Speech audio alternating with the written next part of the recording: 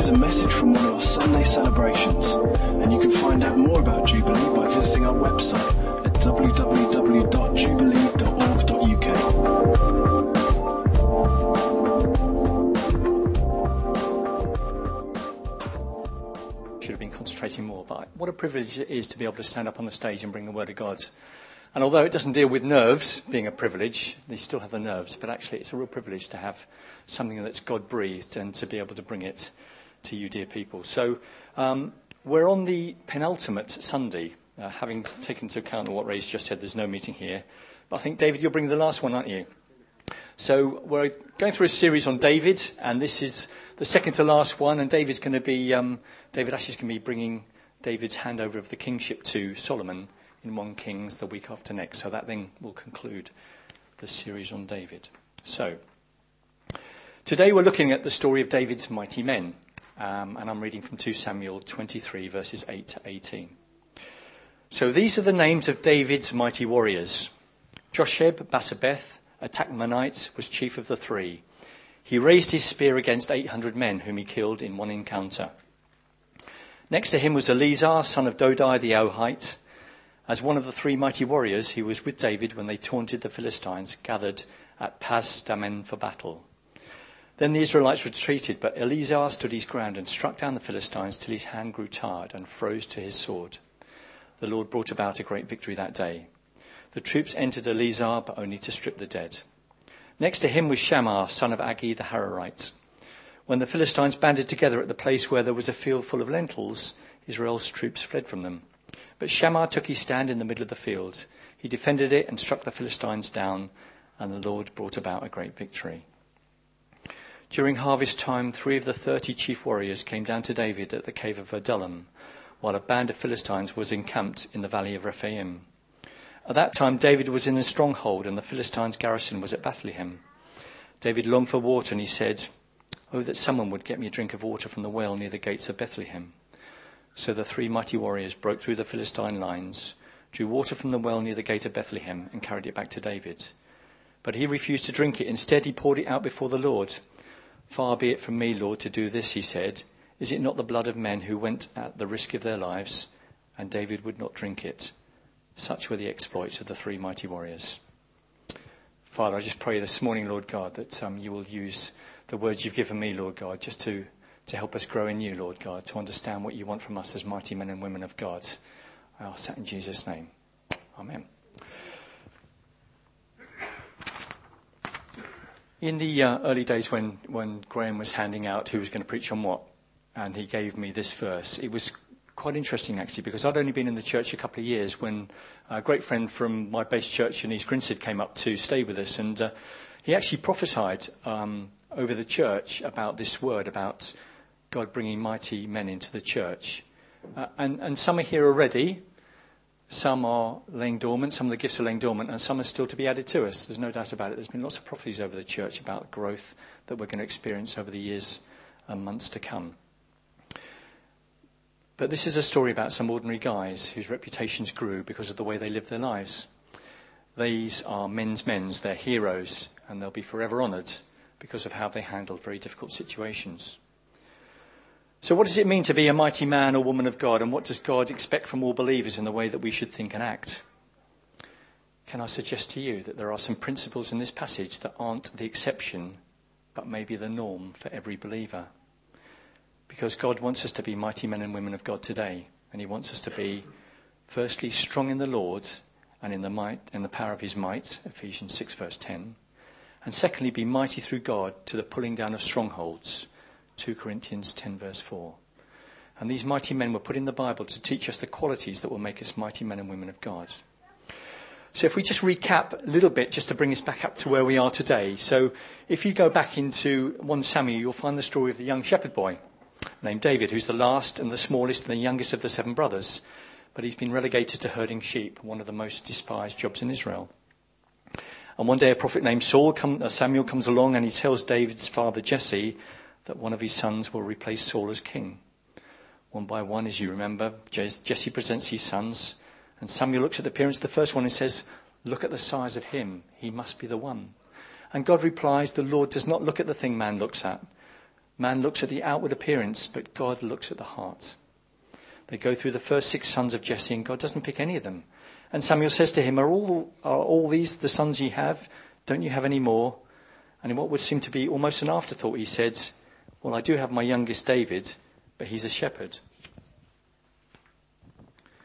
And what we find out here is that when others saw a shepherd boy, God saw the king.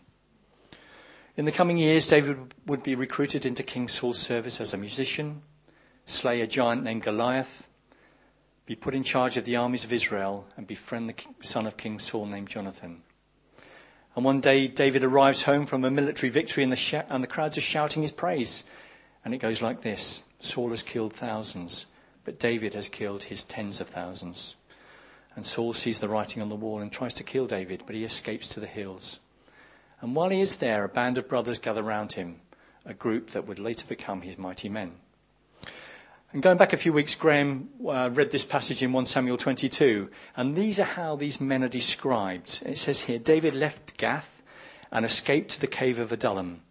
When his brothers and his father's household heard about it, they went down with him there. All those that were there were in distress or in debt or discontented, and they gathered round him, and he became their leader.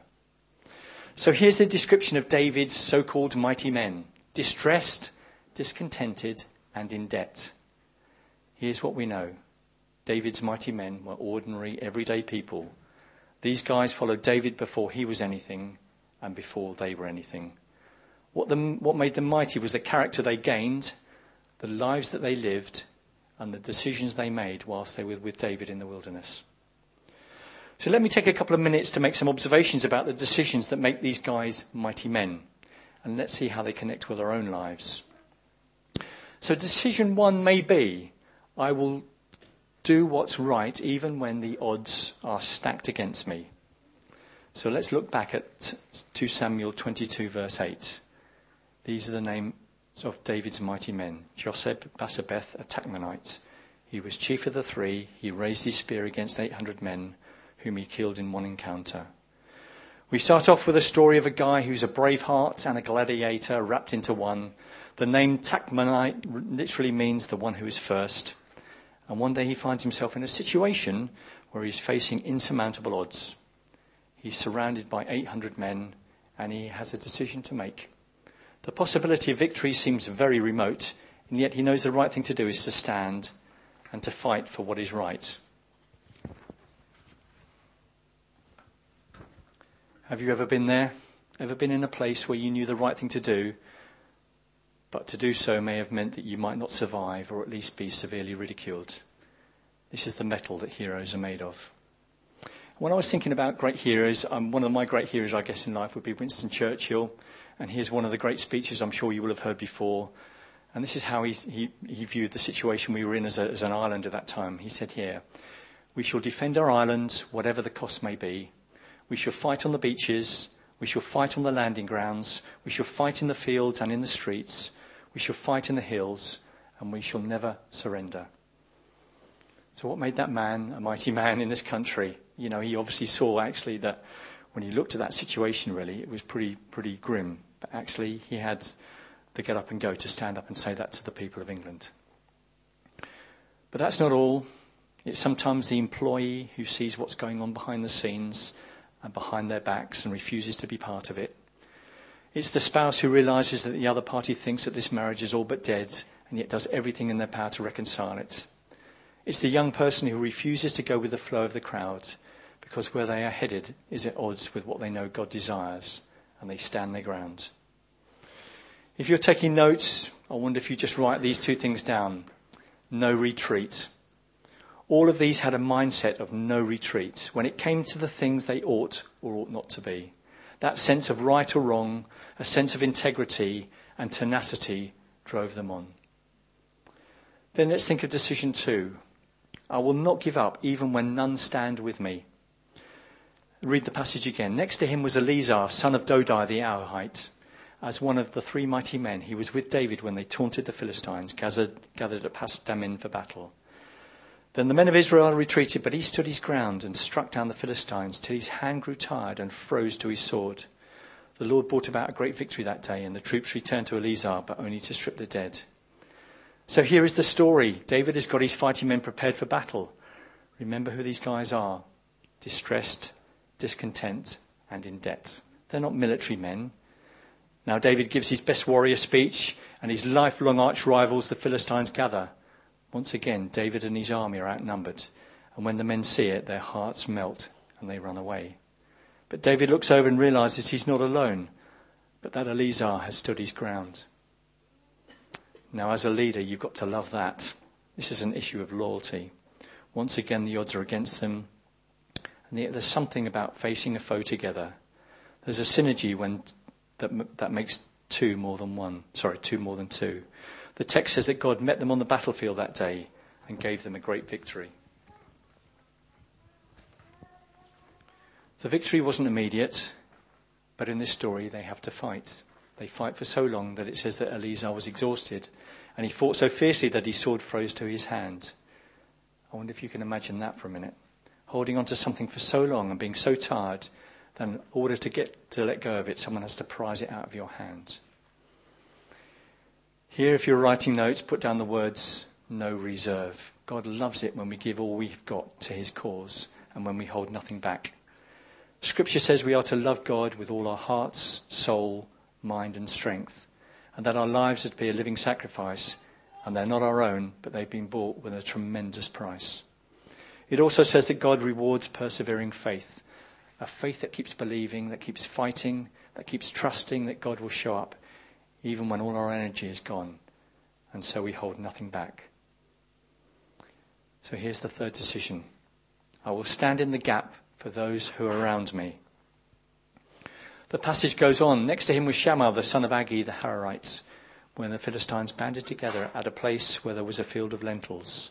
Israel's troops fled from them. But Shammah took his stand in the middle of the field. He defended it and struck the Philistines down, and the Lord brought about a great victory. Once again, the Philistines are set for battle, and the men of Israel run away. One man stands his ground to protect a field. Well, there are plenty of fields, but Shammah's motivation is honourable. It wasn't just a field. It says that he was trying to protect the field of lentils. It's a field where the Israelites would have to harvest to make their bread, the food they needed for survival.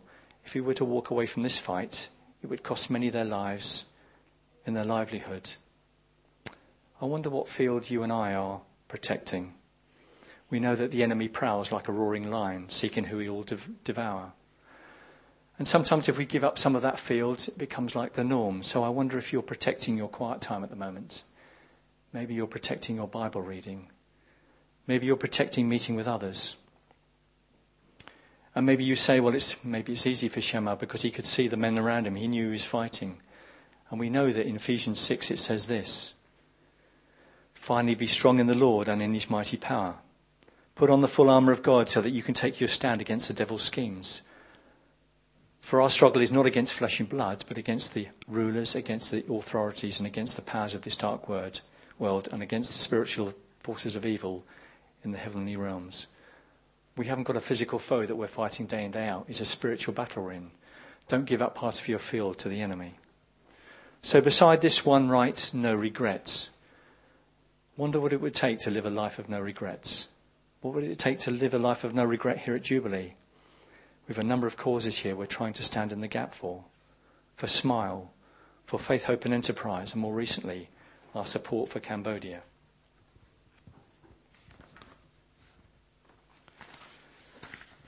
So here's what I know. No good performed for the sake of others is forgotten by God. I'm so proud to be part of a church that has those things on its radar and is intentionally targeting those issues.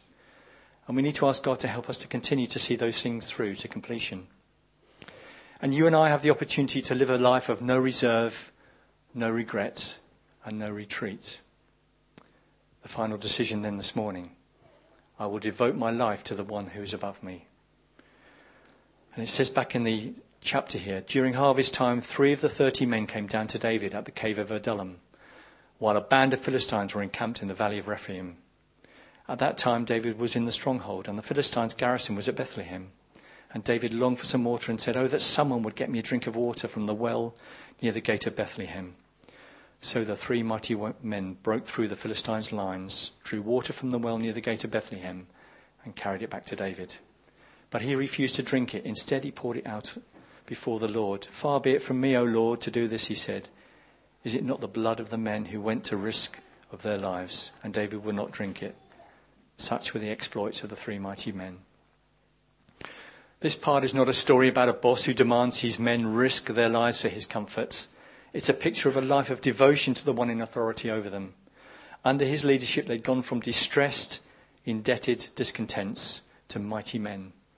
He enabled them to live for something bigger than themselves, and it made them better. His leadership over their lives had changed them, and they lived a life of no reserve, no regret, and no retreat for one in authority over them, to the point where no request or desire was too small for them to give their all. In the Bible, Jesus is called the Son of God, but also the Son of David. And 1,000 years after David was gone, Jesus shows up on the scene and invests his life in a ragtag band of distressed, indebted discontents, his disciples, who fumble and bumble their way through life. When they met Jesus, he changed everything, because Jesus does change everything. They watched as their leader lived a life full of no reserve, no regrets, and no retreats, finally dying on the cross for them and for us, and they turned the world upside down. Today, Jesus is still doing it. He's calling to his side every distressed, indebted discontent, and calling them to a life of no reserve, no regret, and no retreat. David was the only man in the Word of God who was called a man after God's own heart. I wonder if that's what you and I desire this morning, to be called that. Finally, and in closing, I want to read from Micah 6 verse 8. And it says here, He has showed you, O man, what is good. And what does the Lord require of you? To act justly, and to love mercy, and to walk humbly with your God. No reserve, no regrets, no retreat. Let's live our lives in honour of the one who gave his life for us. Because God wants us to be mighty men and women of God today. He wants us to be strong in the Lord and in the power of his might, and be mighty through God to the pulling down of strongholds. Amen. I very simply just want to finish that off this morning by just simply saying that I would love to pray for anybody that feels they've been in that battlefield and just wants the Spirit of God to come upon them. It's as simple as that. I'm not going to spend a lot of time waiting for people to come forward. I'm going to call the end of the service there, really. So if you want prayer this morning, if you feel you feel actually you've been through that battle and you've come up the other side of it, and maybe you feel a little bit like you've had that sword in your hand and you've been using it for so long it's frozen to you, I just want to pray for you this morning. So that's the end of the service. Thank you very much for being here. Teas and coffees are served outside with some donuts, etc. Please remember, don't turn up here next week because there won't be anybody here apart from the staff. And we will see you in 2 weeks' time. Bless you and thank you.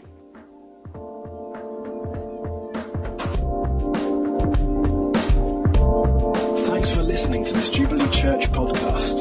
Feel free to check out our website at www.jubilee.org.uk or come along on any Sunday morning.